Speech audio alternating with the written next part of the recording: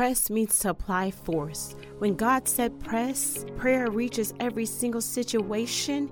He gave us permission to apply force to every situation that we will go through. And in this podcast, we are going to learn to apply force to what's applying pressure to us. Welcome to the Press Podcast. I hope you listened last week because we're literally going to pick up right where it left off. If you did not listen last week, you have to go back to the previous episode and understand what's happening here in 1 Samuel 23. David has now exposed himself to Saul from where he was safe and secure. He is now in a position to be exposed. Saul has been chasing him. Saul has pledged to kill him. He has been hiding and running with his men. He does not want an all-out confrontation with Saul. David has immense respect for the office that Saul holds and does not want to fight him like that. However, Saul is determined to kill him. As 1 Samuel 23 reads, David is called upon to go help some people in Keilah because they're being attacked by the Philistines. Keilah is in Judah. And so he goes at the word of the Lord after praying to rescue the people of Keilah.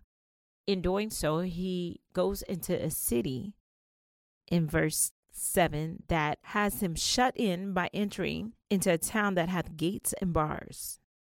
So when Saul sees that, he's like, this is bad strategy. He's going to go fight them and he's going to be trapped. So he uses that as an opportunity to attack David. Saul says in verse 8, he calls everybody to war, to go down to Keilah and to take David and his men. But the Bible says in verse 9 that David knew that Saul secretly practiced mischief against him. And he said to Abiathar the priest, bring hither the ephod. Here's the prayer of David. Then said David, O Lord, God of Israel, thy servant hath certainly heard that Saul seeketh to come to Keilah, to destroy this city for my sake. Will the men of Keilah deliver me up into his hand? Will Saul come down as thy servant hath heard? O Lord God of Israel, I beseech thee, tell thy servant. And the Lord said, he will come down. This is one of those prayers where God instantly answers. God can speak. I want to make that very clear out there. God can speak. We still serve a God who gives actual wisdom, actual insight, and actual knowledge. A lot of what we hear out there is foolishness. People are prophesying and saying the Lord said so loosely. But when God says, he is very clear, he knows what he's saying, he knows how to talk, and what he says will come to pass. David knows this of his God. He knows that the God he serves can answer and can move. And so he asked God, will they deliver me up? Basically saying, am I safe here? And is Saul even coming? God answers the last question first. He says he will come down. Saul is definitely coming. So verse 12 says, then said David, will the men of Keilah deliver me and my men into the hand of Saul? And the Lord said, they will deliver thee up. Now, mind you, David is there and has exposed himself or made his army vulnerable to Saul because Keilah was being attacked by the Philistines. So instead of Saul, the king, the one who should be the one responsible for fighting the Philistines on their behalf, instead of him, David is there to battle for them and ultimately keep them safe. And the Lord saved them at the hands of David. But when David asked the Lord, will they betray me? The Lord says, absolutely. In this, I don't see where David asked God to change their minds or change Saul's direction or for protection. Sometimes he just gives us knowledge of what is coming so we can plan for it. Everybody wants God to change everything, but there are some fights he allows. There are some enemies he allows to pursue us. And we're living in a time where I believe things may be allowed to pursue us, but God is going to send wisdom and knowledge so we know how to proceed. He may not stop everything, but his people will have the knowledge like they've seen it before it happens, so that they're not as exposed to the enemy or the plight of the enemy as they would have been without God. We will have a chance, I believe, to escape some judgments, some things that are coming to this world, simply because we have the word of the Lord. And I know you want to say, God, pause it. Don't let this happen. Don't let that happen. But the fight is sometimes the will of the Lord too. He lets all things work together. And I know in our mind's eye that oftentimes we don't see where this could be good because it hurts, or that could be good because it's a struggle. But he still has a way of making all the pieces work to make something beautiful. It's not that everything going into the artwork or whatever he's creating here with us is beautiful. I use artwork because I'm reminded of a painting or of different statues I've seen designed made out of different materials.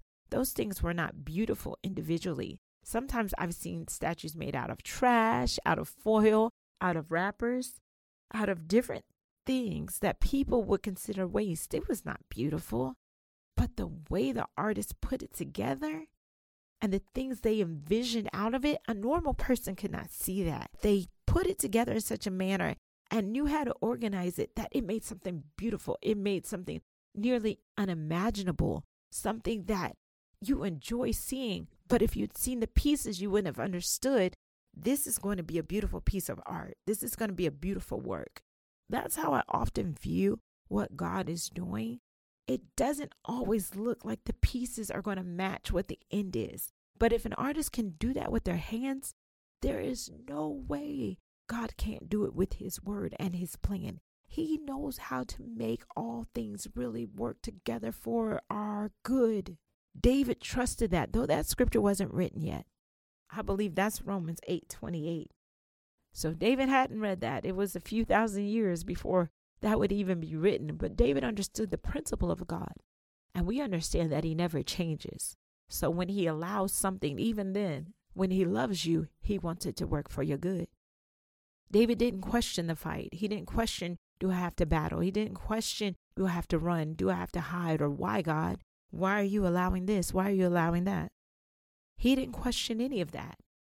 Instead, he believed God. He knew the Lord said the fight is coming. And he knew the Lord said these people will betray you. He could have got all emotional there about being betrayed and all he had given and all he was willing to risk for them.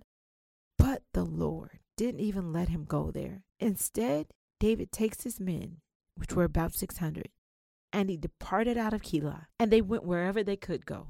They didn't even have a set place to go. They just went wherever they could.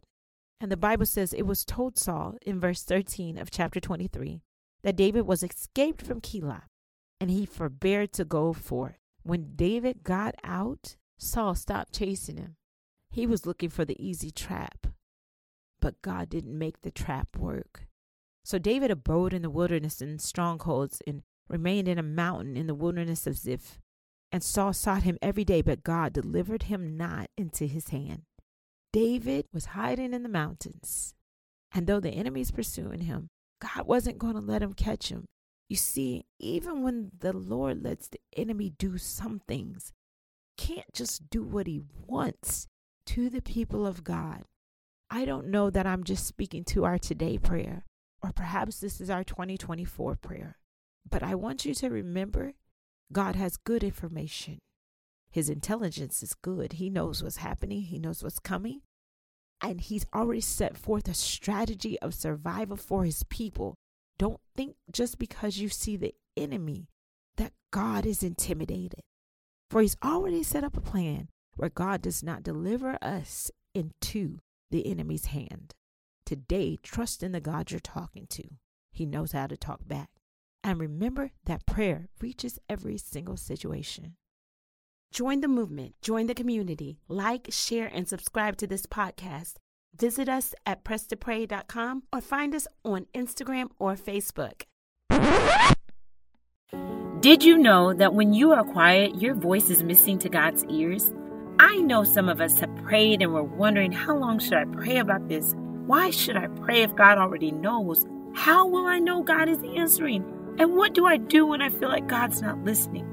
But God is listening for your voice. It's too quiet in this world for the troubles we have. You have to raise your voice, and God wants to hear from you. It's Too Quiet, a book about prayer, is designed to answer your prayer questions and built your faith. Visit presstopray.com.